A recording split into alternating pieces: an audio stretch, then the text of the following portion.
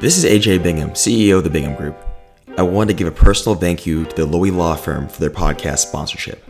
The Lowy Law Firm is the premier personal injury law firm in Austin, having recovered tens of millions of dollars for their clients since 2005. Now on with the show. Welcome to the BG Podcast, conversations at the intersection of business, community, and public policy from the Austin Metro and around Texas. Today's episode is brought to you by the Lowy Law Firm, delivering top-notch customer service in the Austin area. You can find this episode and prior recordings at www.binghamgp.com/podcast and on iTunes and Google Play. Hello, this is AJ Bingham, CEO of the Bingham Group. Our guest today is BG advisor Andy Cates, our resident ethics expert. Welcome to the show, Andy. Hey, thanks. Thanks for having me. I'm glad to have you back. Today, we're going to be talking about dark money. For those who've been following news in the Austin American-Statesman and Austin Monitor, this issue has come up in particular relation to Proposition K, which is a measure that would require the city to hire an outside firm to do an efficiency study of the city's operations and finances. Now, the city already has an internal auditing office and uses outside auditors as well. This measure would call for a brand new audit done by someone the city does not currently work with.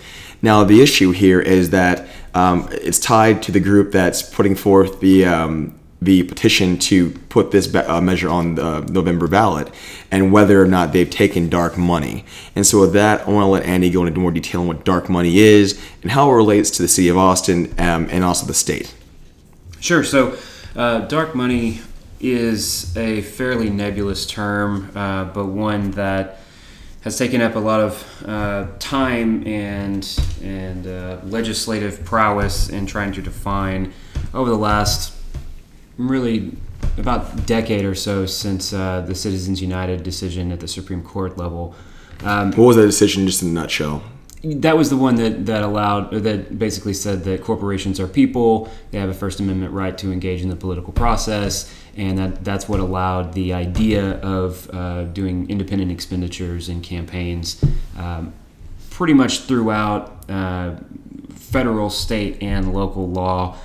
Actual money changing hands contributions, even in-kind contributions from corporations to candidates is still illegal. In Texas, it's still a felony.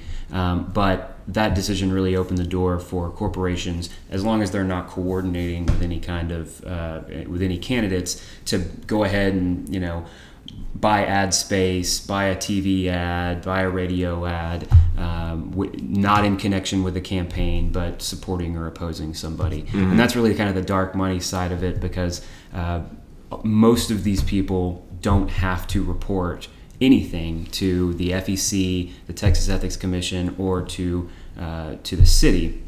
And really, the dark money prohibition, dark money ordinance here in the city came about during the last election cycle, around 2016, I believe, when, if you'll remember, there was a group of ads that came in that attacked Mayor Adler. Mm-hmm. And when people started really looking into it, it turns out that it came from some outside group from like North Carolina or something, somewhere from the East Coast. And it took a lot of investigative journalism to figure out where all this stuff came from and all that, because there wasn't anything on the books that required any kind of disclosure to the city when any of these groups engage in the political process. So that's really how it came about. Yeah, it was a concern too. I mean, broadly, at least in that election, if I recall, it was the degree that outside groups being outside the city of Austin could influence local races. Right. Yeah, and there's if anybody cares to look it up, it's 2-2 Article 4 of the Code of Ordinances within the city. This is the whole. It's 3 or 4 different sets of codes here that talk about direct campaign expenditures. That's the term of art that the state and the city attach to these kind of corporate direct ad buys or political engagements. It's basically the exact same thing as what are called independent expenditures at the federal level. Mm-hmm. So all of these codes came into being in around 2016. They came effective in early 2017, and it starts to require a little bit of reporting at certain thresholds. So I'm going to try to not go into too crazy much detail because it does get really, really complicated and really boring, if I'm going to be honest, except for legal nerds like myself. So, but very important to know. So as a quick aside, for those who may have more questions of Andy, we'll have his contact information in the show notes for those who need a deeper dive in these issues. Yeah, because these can take a pretty deep dive and are generally very dependent on individual situations. It's hard to paint a lot of this stuff with a broad brush. So, but generally speaking, in the city, anybody who makes a direct campaign expenditure in a city election over $500 in the aggregate, so you could make one that's $1,000, or you could make 10 that are $50. If you get over $500 in connection with a city election, you're going to have to go ahead and report those expenditures.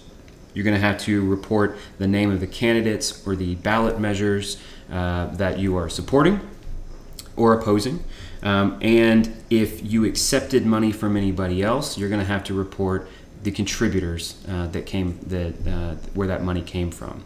So at issue here with this Citizens for Accountable Austin proposed audit and the Prop K and all of that, the Statesman has been talking a lot about this lately. The Ethics Review Commission recently got into it and they started talking about it.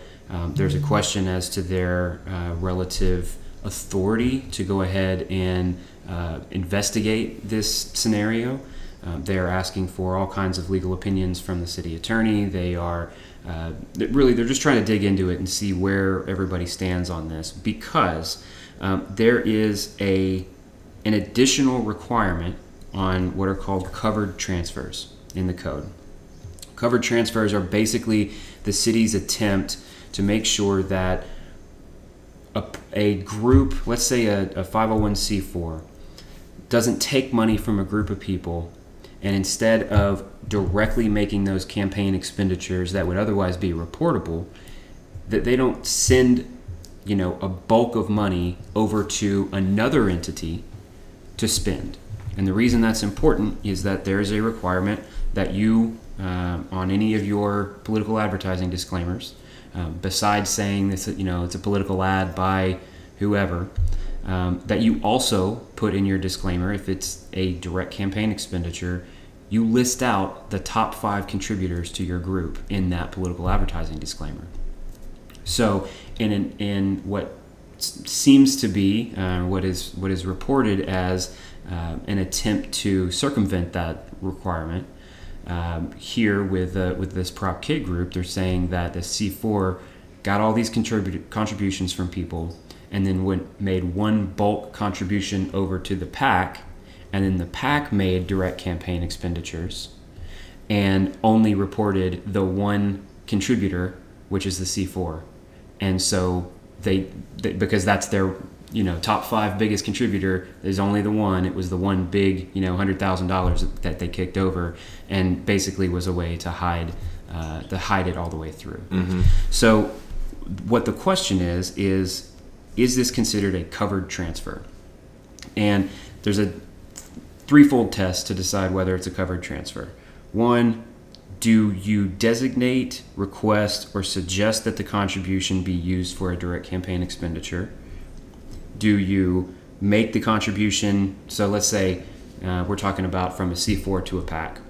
So is it going to be a covered transfer from the C4 to the PAC? Yes, if you designate it, request it, or suggest that it be used for these political expenditures. Yeah, that's going to be covered. Do you make that contribution in response to an ask from the PAC? The PAC, hey, we need you to give us money so that we can make a direct campaign expenditure. That's going to be covered. Or, and this is what's probably going to get most people, do you engage in discussions with the PAC regarding the making or paying for these political expenditures? Mm-hmm. So if the answer to any of those is yes, then you basically have to track it all the way back through and report the original contributors to the C4. And so that's what's really at issue here. The question is, in this instance, for this Prop K, it has to be on a clearly defined candidate or a clearly defined ballot measure. The problem for most people at this point, for this situation, is that when it was set up and when the money was moved over, there wasn't a clearly defined proposition on the ballot yet. Okay. And so it may not even apply. The other problem is that the actual penalties here are crazy low. And it's about $500? It's like $500. Yeah. So, for some groups that want to get involved in it, and for some groups that may not care, that's a business expense. Mm-hmm. $500 is, it's really the bad PR that you're worried about. Yeah. If that pans out, right? Like right now, it's all allegations. Right. If it pans out. And so again, if, suppose that those allegations were true, you hit, by the time that was found out, this was already in the ballot and it's gone through, most likely be gone through. Right. I know Ethics Commission is set to meet October 10th, which would be next week. This time today is October 1st. But even then, and they found it's still a $500 fine at most, and that's going through after appeal. Yeah. Right? Yeah. Which would happen after the election, November 10th. Yeah, they'd appeal it, and they'd block it off until well after the election, and then by then the damage is done. Yeah. And that's really the well, not damage, it's really or whatever. Yeah, it passes, right? Yeah. We're not. Yeah, I'm not saying that they did anything wrong or that they didn't do anything wrong. I'm just saying that what's done. What's done is done. Yeah. And that that's the same problem that the state has, and really the Federal Election Commission. It's enforcement powers, and it's the fact that there's a long appeal process, and once you figure out if anything good or bad happened out of this, it's well after the fact, and the election has already been influenced by this activity. Was the city, if you can recall, was the city limited to in its penalty development? Like, was the $500 the max the city could do by state law? Yeah, it's the max in state law. Okay, and is it a Class C misdemeanor? Yeah. Okay, I think that's what they're generally limited to. Yeah. Okay. Which, Class C is like a speeding ticket. Yeah. That's legitimately, it's a speeding ticket. I think in one of our prior recordings, we talked about the lobby laws, and similarly, I think the maximum fine on there is $500 in a Class C. Yeah. For just if it's found out that you intentionally didn't file correctly. Yeah. Which is a reminder to all our colleagues out there. Now is the time to do your quarterly filings. Yeah, absolutely. So we'll be doing ours today. I did want to mention also in some of these codes here, they talk about the difference between express advocacy and electioneering communications, and there is sometimes rightfully, sometimes mistakenly a thought process out there that if you don't talk about a candidate, then it doesn't count and it's not political. In the ad. The ad, in mail, and whatever. If you're not talking directly about the candidate, if you're not saying vote for so and so, then it's not political. Yeah.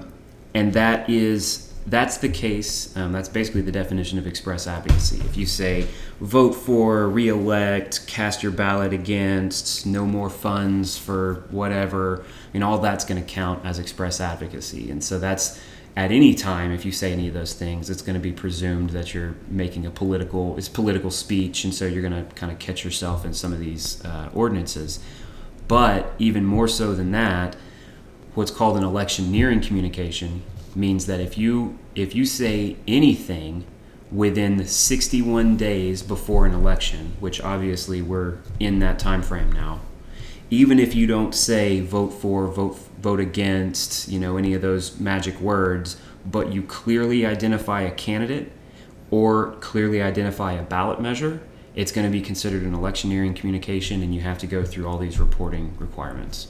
So just want everybody to know that just because you don't say vote for, vote against doesn't mean you get out of all of this, because we're within the 60 days before the election.